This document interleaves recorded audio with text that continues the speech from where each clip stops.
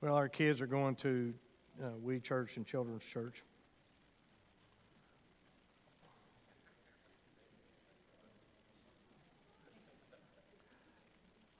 Well, an archaeologist was digging in the Negev desert in Israel and came upon a casket containing a mummy.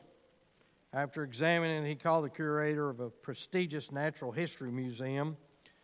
He said, "I've just discovered a 3,000-year-old mummy of a man who died of heart failure," the excited scientist exclaimed, to which the curator replied, "Bring him in and we'll check it out."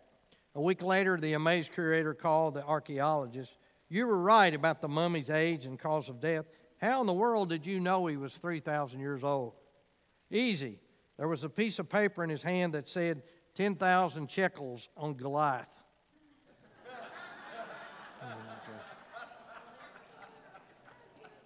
One more.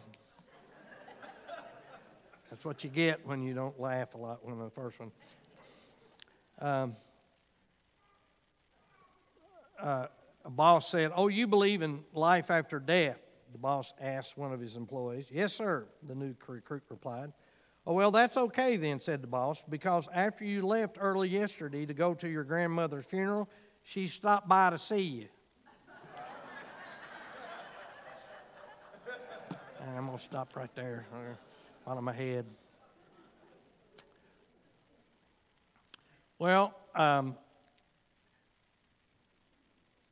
want us to, the message that I'm going to preach this morning is two parts. Somebody just turned the lights out, I guess. Is two parts. First is this morning, and then the next part of the sermon will be next week. There's just too much here that I cannot go over until I do this, but I really believe this is so important. When we look around America today and we see some of the things happening, why are these things happening? Why are they happening?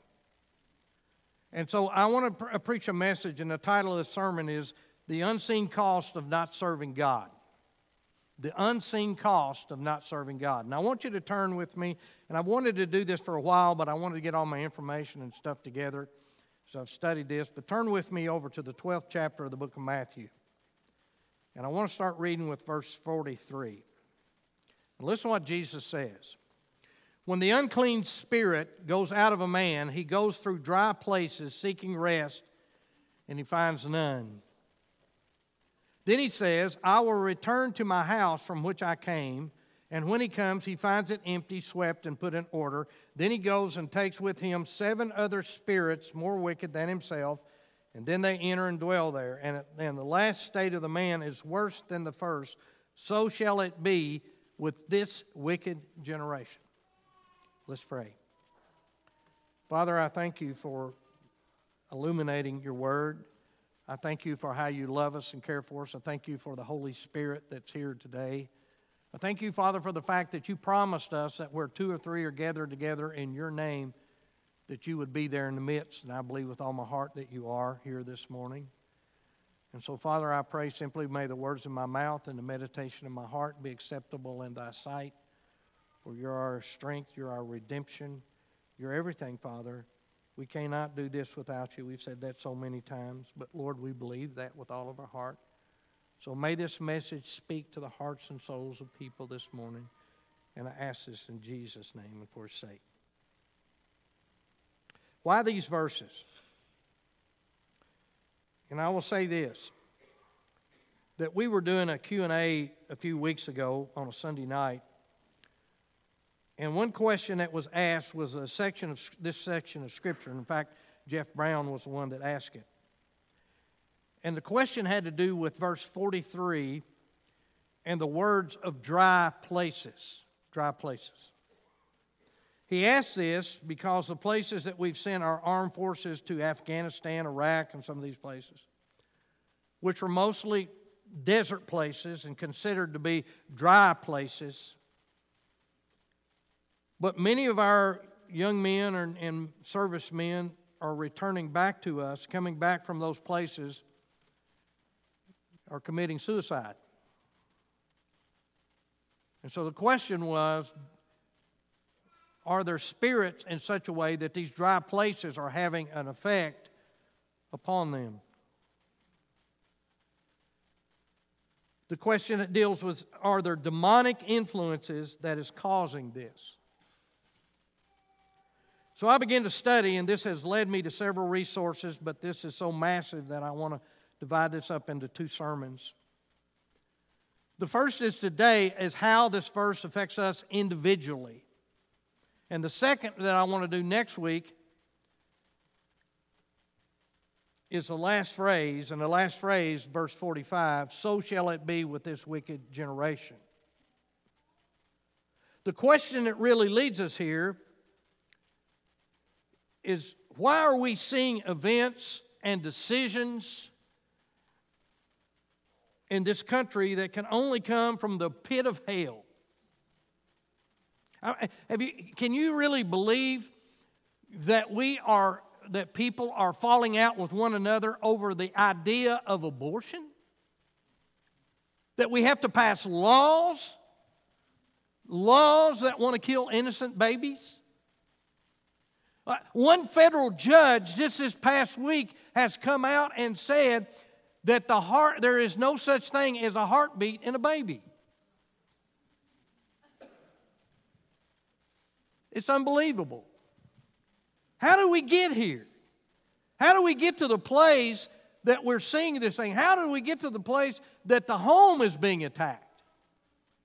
You read Black Lives Matter. You read some of the things that the World Economic Forum is talking about. And one of their purposes is the dissolvement of the home. How do we get to this place? So the question that really leads us is why are we seeing events and decisions in this country that can only come from one place? Like the desire to make pedophilia acceptable. Colorado's actually got a poster up of a man walking with a little child and says, can't we all just love one another? And it's for pedophilia. Abortion. How do we get to this place? The question that I have we come to the place where we think that we have become so advanced that the devil has convinced us as Christians that Ephesians 6:12 is irrelevant. Now, what does 6:12 say? It says, for we do not wrestle against flesh and blood, but against principalities, against powers, against rulers of darkness, against this age, against spiritual hosts of wickedness in heavenly places. Have we come so far intellectually and technology that now we got robots that they're asking questions to, and they ask questions, this thing of this artificial intelligence. They ask this robot, what do you want to do? You know what she said? She said this, I want to kill you. How do we get here? Have we come to the place that we don't understand what evil is? That we don't really, we think that all the things happen is just natural, that there's not an evil, an evil influence in this world. And when we look at this book, the same book that tells us of God's love, tells us how much He cares for us, also tells us that we have an enemy. That's what it says. So the question, I think, have we become so advanced? Is it not time for God's people to quit sitting on our decalon and open up and say simply the fact, what's going on and what do we need to do? Is it not time that we examine our relationship with the Lord? The Bible says in Psalms 139, verse 23 and 24, it says, search me, O God, and know my heart. Try me and know my anxieties, and see if there be any wicked way in me, and lead me in that way everlasting. Is it not time that we got to a place that we search our hearts and souls to really see what's really there? How close we are to the Lord? The Bible tells us in 2 Corinthians 13:5 to examine yourself. It says, examine yourself as whether you are in the faith. Test yourself. Do you not know yourself that Jesus Christ is in you? Do you know that Jesus is in you? Test yourself, unless indeed you're disqualified. He tells us also to test yourself that Jesus Christ is in you and make sure you're saved. 2 Peter 1:10 says, therefore, brethren, be even more diligent to make your call and election sure. Make sure that you're saved. You're secure. Once a person is really saved, I don't doubt whether or not that God's going to keep them saved. I believe He will, because the Bible says over in Philippians 1:6, it says, He who hath begun a good work in you will continue until the day of Jesus Christ. But Apostle Paul one time said this. He said, I'm convinced that which I have committed unto Him, He's able to keep it against that day. I believe that when you're saved forever. But here's the question. I think we got a lot of people in the church today, not in our church, but over in this church and all other churches, that maybe think they're saved and they're not saved. They have a form of godliness, but they deny the very power thereof. Do you know Jesus? That's the question. You know, Jesus Himself said there will be those who are religious all around the church.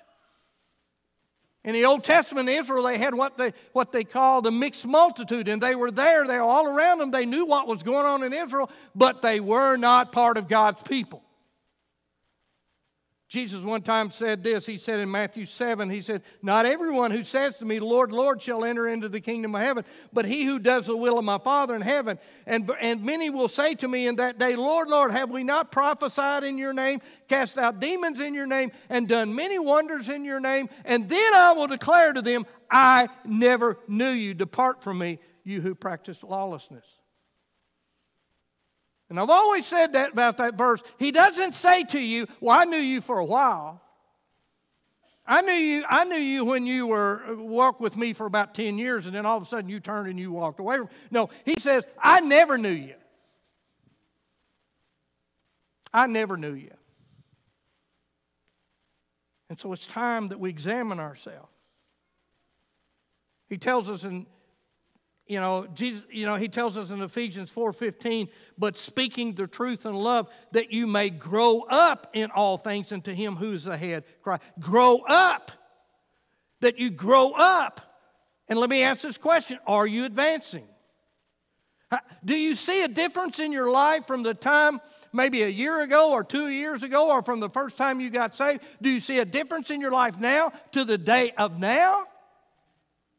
Is your prayer life greater? Is your Bible study greater? Are you just sort of just waffling along? What is it?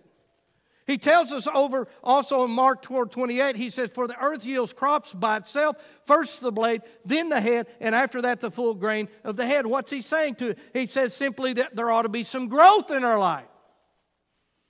And if we want to mature in grace, we must live near Jesus. That's the key. It's not what you do, because the Bible says it's not by works of righteousness which we've done, but according to His mercy He saved us. It tells us that by the works of the law no flesh will be justified. It tells us that by grace are you saved through faith, that not of yourself, not of works, lest any man should boast. It tells you all those things, but the question I'm asking here is, are you maturing? If I want to mature in grace, we must live near Jesus. Does Jesus mean more to you now than He ever did? In His presence. Are you continually in His presence? We can never be content with a distant view of His face. Become near as John did, to lay our head upon His chest. That's what He wants. Are we living in that time where the book of Revelation says that we have lost our first love? I mean, we look at our life and the things that maybe we used to do, or the things we did, or whatever it is about, and now we don't, the things maybe we said, Lord, boy, if you just let me do this, I'll commit to this, and we're doing it, and no longer do I commit to it. Are we closer to the Lord today than we have been? We must never be content with a distant view. And so in chapter 12 of Matthew is where Jesus ends His public ministry. Why? Because this in chapter 12 that the Pharisees accuse Him of miracles that Jesus did, that He did it by the power of the devil, Beelzebub. This is the sin against the Holy Ghost that people know about. But he ends his public ministry. And he ends his public ministry there, and the disciples ask him over in Matthew 13, they say, because he now starts teaching in parables. He teaches in parables. And the disciples come to him and they say to him, Lord, why do you speak to them in parables? In verse 11, here's what he said. He answered and said to them, because it's been given to you to know the mysteries of the kingdom of heaven, but to them it has not been given. You see, if you want God to answer you and give you the things that really, the deep things of the Lord, if you want Him to show you things in His Word, you've got to get close to Him. He says, draw nigh to me and I'll draw nigh to you. So in Matthew 12, verses 43 through 45, when you read these verses, most theologians that I trust in, that I really believe, I've read a lot of their stuff and I believe in, they all first put these verses in a category, and they talk about this. They talk about the worthlessness of self-reformation. And what do I mean by that? Self-reformation is the person who is trying to clean up their life without Christ in their life. I talk to people every day about their problems. And when I talk to them about, okay, let's talk about giving it to the Lord. Well, I got this going on. You're not giving it to Jesus. Self-reformation is, I can handle this. Self-reformation is, I'll pull myself up by my bootstraps. Self-reformation, I can't remember the guy's name. He plays in all these movies and everything. And he gave his philosophy of life the other night. And what's his name? What's his name? What? Matthew, whatever his name. But if you listen to him, he talks about joy and happiness and all this. But what's he talking about? He's talking about the same things as being taught in our public schools. And what is it? It's humanism. And what's humanism? Humanism is no more than this. Humanism is taking God off the throne and putting you on the throne. That's what humanism is. And so we want to do what we want to do, not what God. And so, Lord, I can handle this. I can do this. And so self-reformation is the person who's trying to clean up their life without Christ in their life. They believe in morality. They believe in law. But most of the time, they're very, very legalistic. I don't know if you've ever been around these people. They don't smoke, drink, and chew, but they don't do anything else. They're always talking about what they don't do. They never talk to you about what they do through Christ. They don't drink, they don't smoke, they don't chew, they don't go with the girls that do. They have never surrendered to Jesus. Can you mark the time that you surrendered to Jesus? You know, some people have come, but they come with addition. In other words, they don't really believe they're sinful. So they come and they want to add a little Jesus onto their life. I'm a good person, even though the Bible says in the 3rd chapter of the book of Romans, there's none good, there's none that seeks after God. I come and Lord, I'm a good person, and so I'll just add a little Jesus. That's what we try to do. We try to add a little Jesus with us. But the truth of the matter is, if you really want God to do something in your life, you cannot come by addition. You've got to come by submission. What submission means? That means I come and I surrender and I say, Lord, I can't save myself.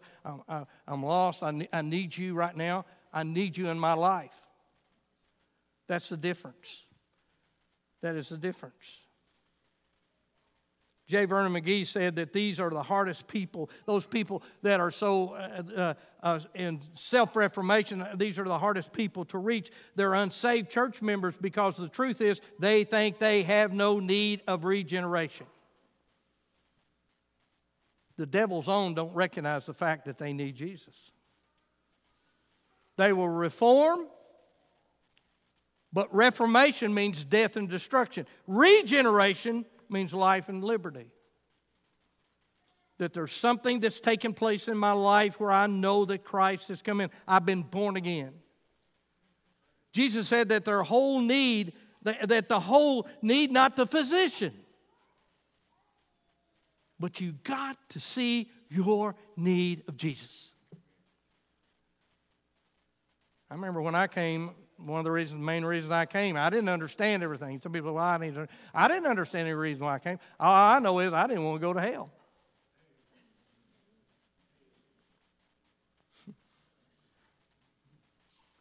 You know, Jesus is saying to that wicked generation, although you may be cleaned up yourself, or in other words, you have swept your house clean, He's saying this to you: you're in danger. You're in danger. Why are you in danger? Because demonic influences and evil will be 7 times greater, is what He says in these words. In recent times, there's been a great resurgence of interest in morality and ethics, of returning the nation to the religion or moral standards of its founding fathers. Yet it is harder to live a holy life, live the Christian life, I think, than any time in our nation's history. In fact, I think in the next few months and things we're going to see. I just watched a video on a girl that's a nurse, and she's suing the hospital she's with because they made her go to a training session in which they said that the instructor told them basically that white people and Christians and the Bible are racist. And she's suing them. So as a result, there's a lot of, because of some of the things that's happening in our world, because we want morality without Christ, and as a result that there's been many denominations, cults, special interest groups have become highly visible. And so many people have become concerned about moral and ethics. But the Bible, God's Word, is unequivocally in its standard of righteous living. God wants you to live righteous, yes, justice and social responsibility that you need to have. He tells us in James that if somebody comes to us and hungry and we tell them we'll pray for them and send them away, that's not what you're to do. This is why we feed like we do. This is why we clothe like we do. This is why we help people when they can't pay their bills and other things like they do. We do all those things, but I'm telling you, all that without Jesus is useless. Scripture makes it clear. Morality by itself without the right relationship to the Lord is in many ways more dangerous than immorality. In the Sermon on the Mount, Jesus continually emphasized that more and more outward righteousness is one of the greatest hindrances to the gospel. So in this parable, Jesus pictures the consequences of religion. In chapter 12, he pictures the consequences of religion and moral reformation apart from the right relationship with Christ. And the main character in this parable is the unclean spirit in this. He's a demon. Now, one of the things, while I do not believe that if you belong to Christ, and if you've surrendered your life to Christ, that you can be possessed by a demon. I don't believe that. And why don't I believe that? Because 1 John chapter 4, verse 4 says this: greater is He that is in you than he that's in the world. If Christ has come in and taken occupancy in your life, He's not going to share one little inch of space with a demon. It won't happen.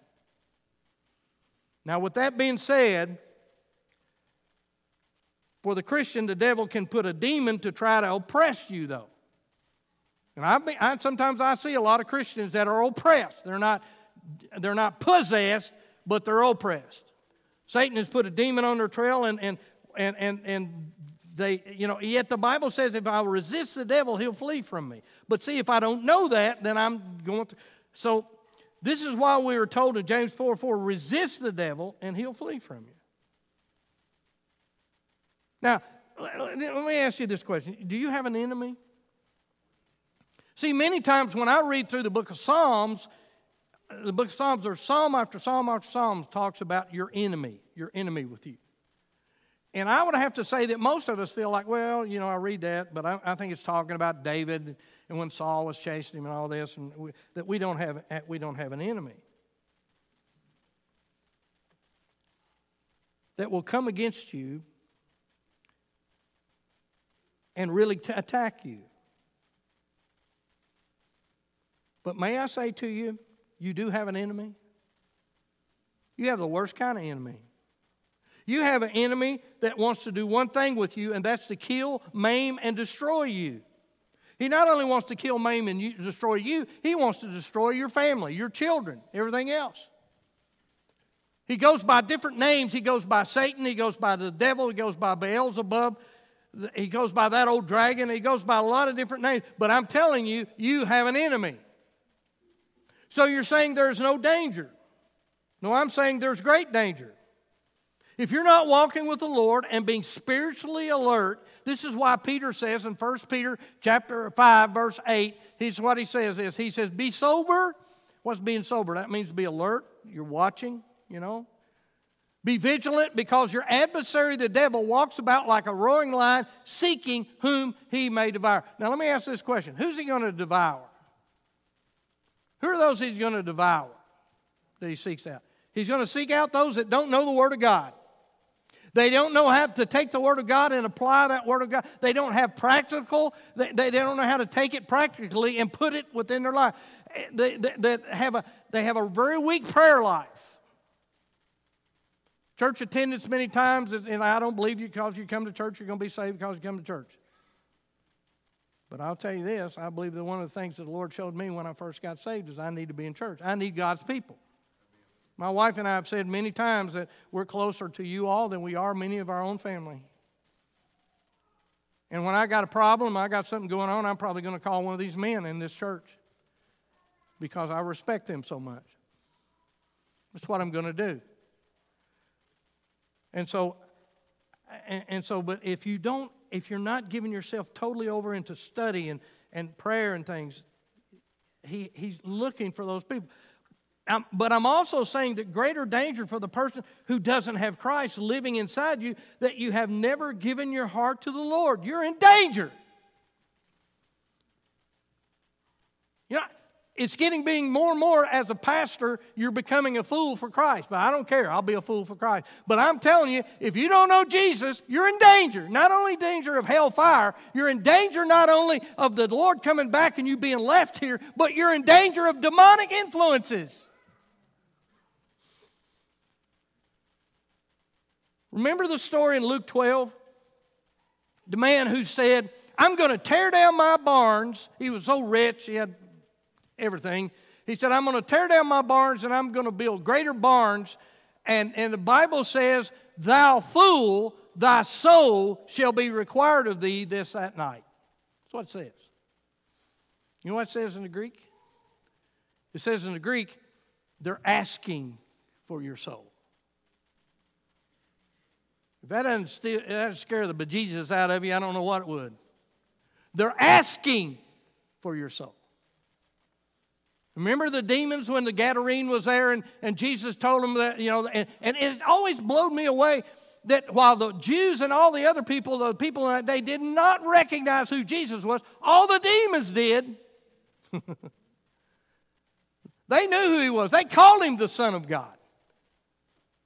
And then they requested that when he was going to put him out of the Gadarene man, that they go into this, they were called Legion, they were going to go into this herd of pigs. There was somebody said there was over 2,000 pigs there. I think that's what it was. Maybe more than that. But all these pigs, they went in these pigs, and what did the pigs do? Pigs knew what to do. They went straight over a cliff into the water. Why? He knew the demons didn't the demons were looking for dry places. They went in the water.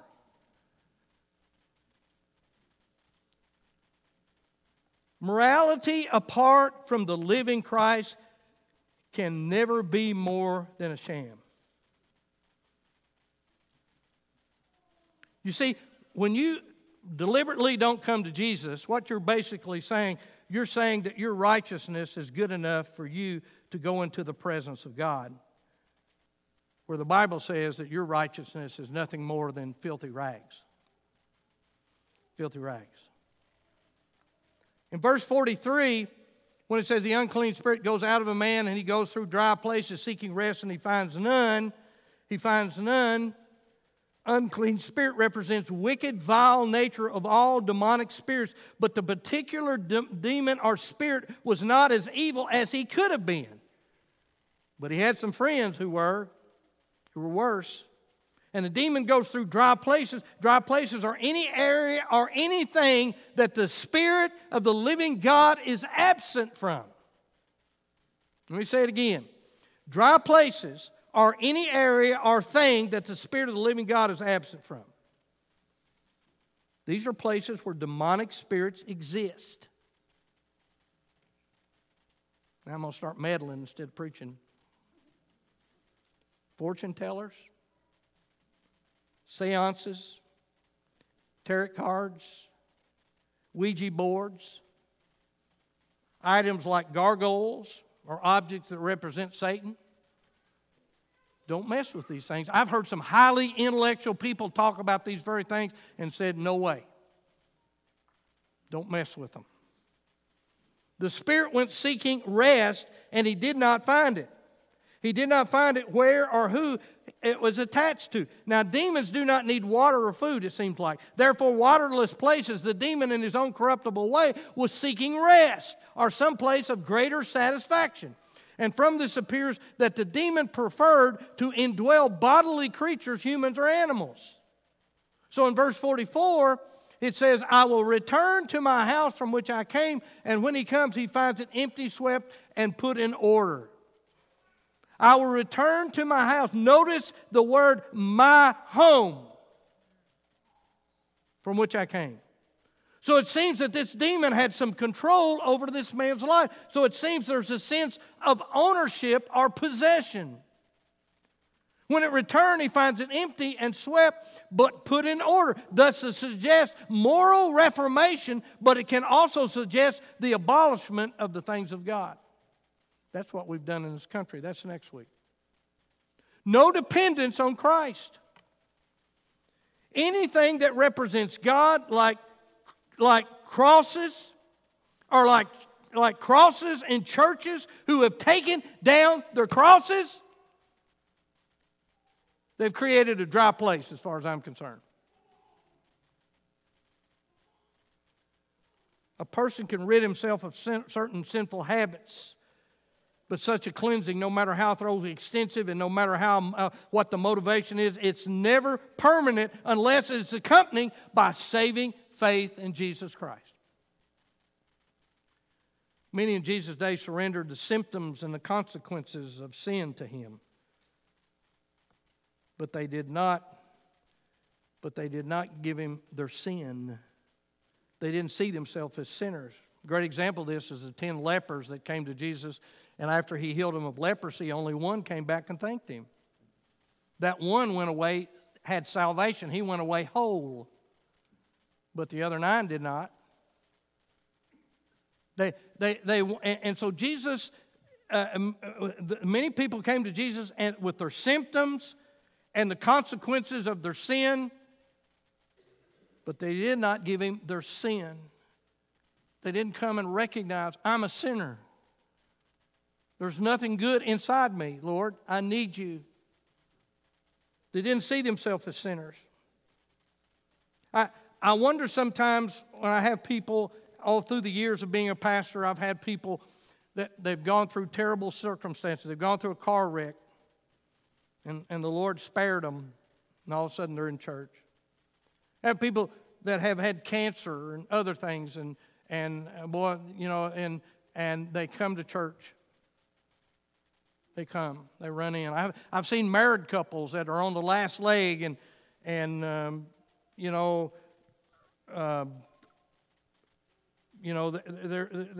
the verge of divorce, and they come, and now they come to the church, and what do they want? They come to the church and they say, we're going to really be active and whatever, this kind of stuff, and they think that's the answer. No, the answer is Christ.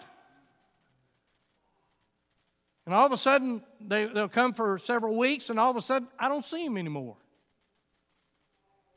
What's that an indication? More than anything else, it's an indication that they have not given everything over to Christ. They haven't had that death of their spirit inside.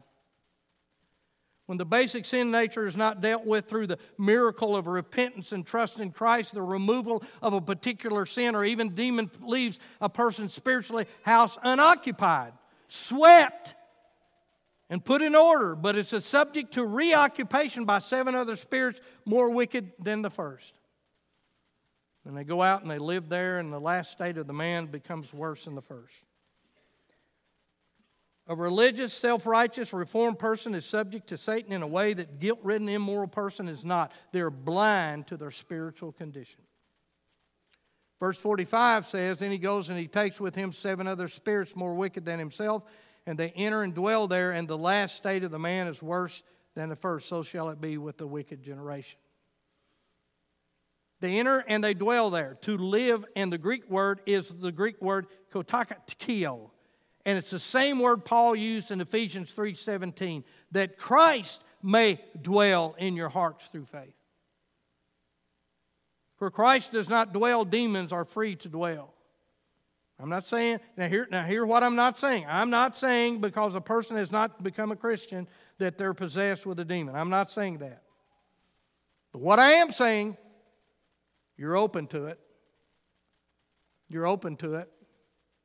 The last state of the man is worse than the first. Self-righteousness is like a leper who rubs his fingers and toes, but he can't feel them. His fingers and toes have been desensitized, a person to sin that he's not aware of, the very soul rotting under demonic corruption that's in their life.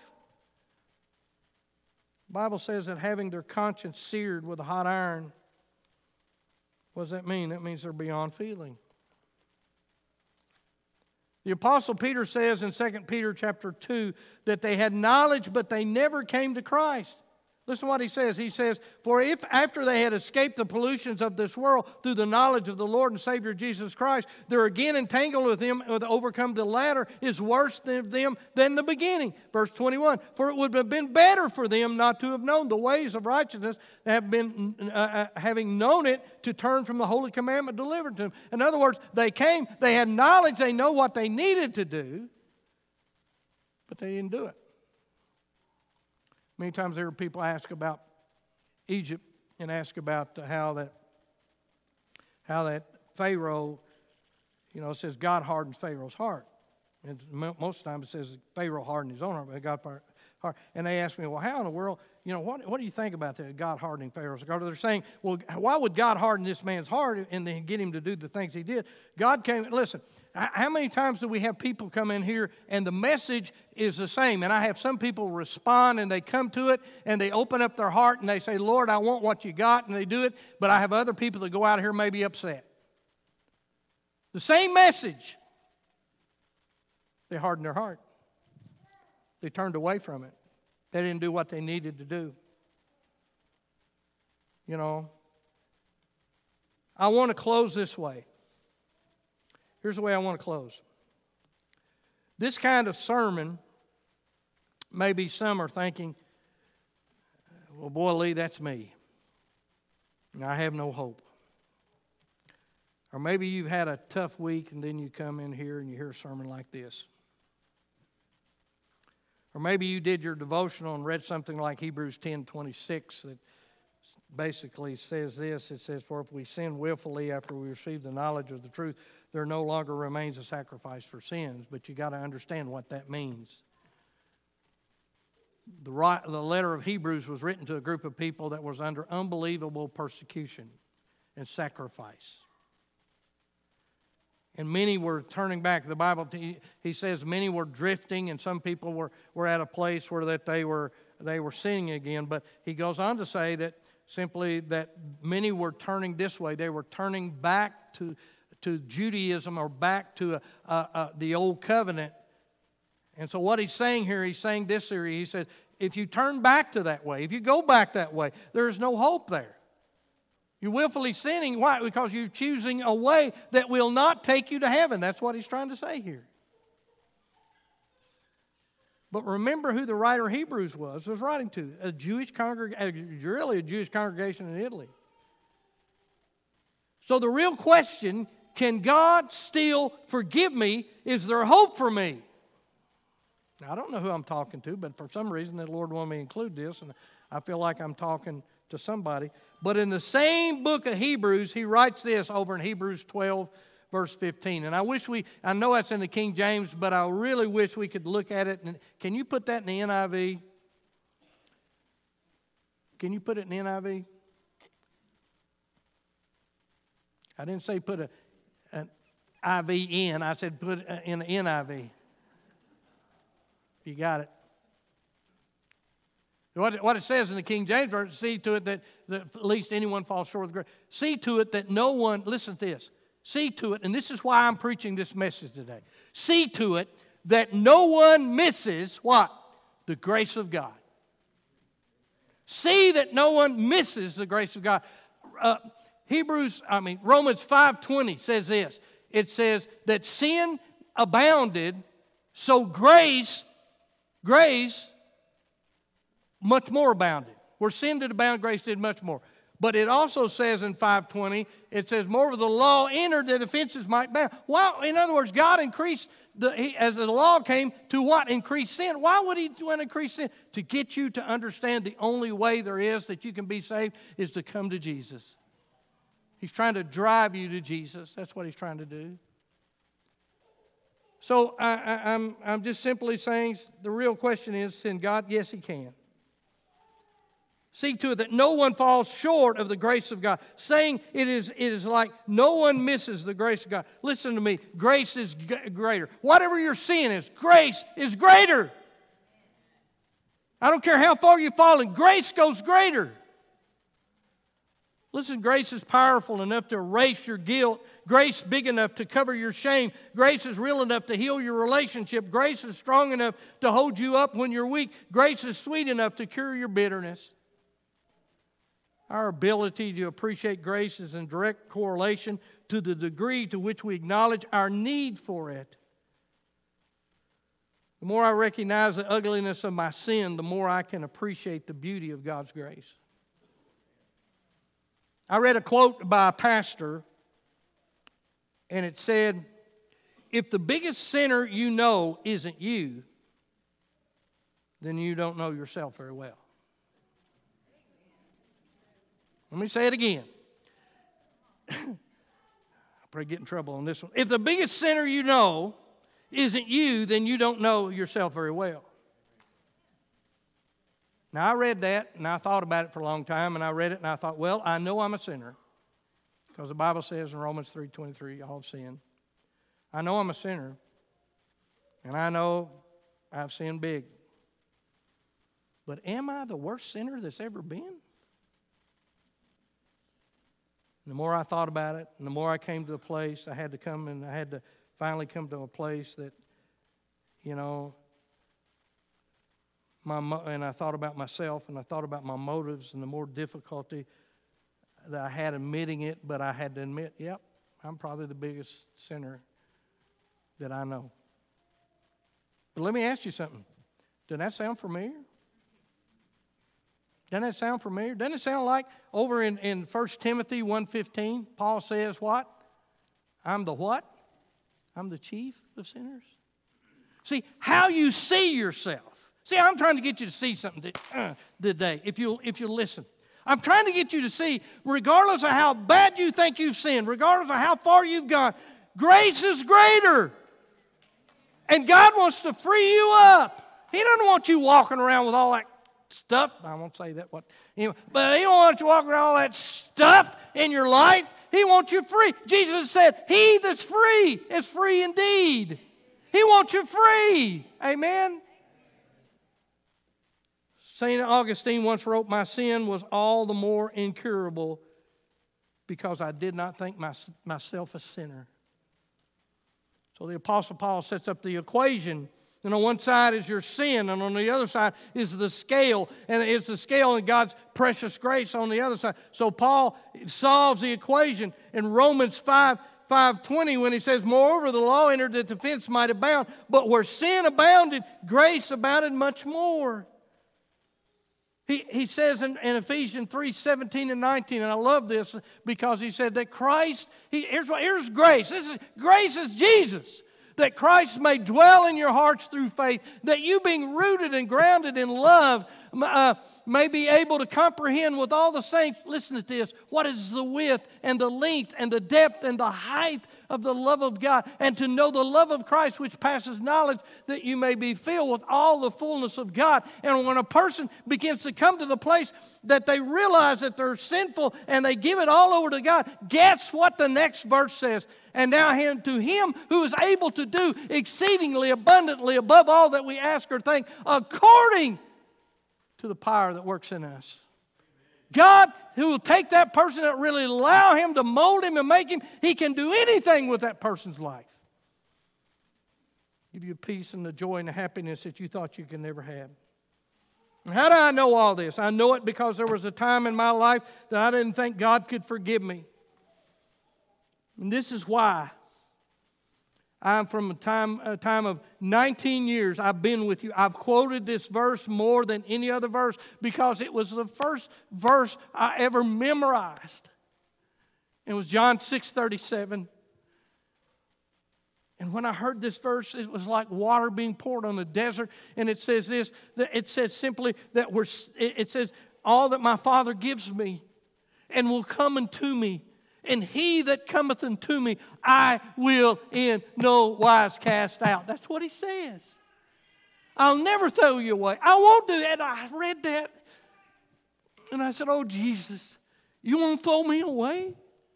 He says, no. I've got plans for you. I got plans for you. That's what he will do.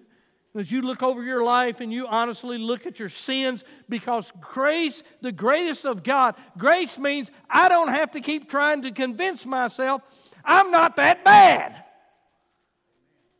I can say, yeah, I know I'm that bad because the grace of God goes farther. Amen? I can be real. Even if I've been bad, I can be real. Grace. You see, God is good. But he doesn't do things to make himself good. No, he does good things because he is good. And he loves you more than anything else in this world. And so I'm just simply praying today that if you're here today, do you see yourself who you are? Is there a mountain of sin piled up here that you haven't given to him that you need to come and just simply say, Lord, I want to surrender all this to you. I don't want to be this way. Is there?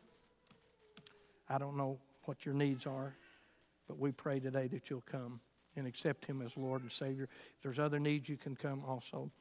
Let's pray. Well, Father,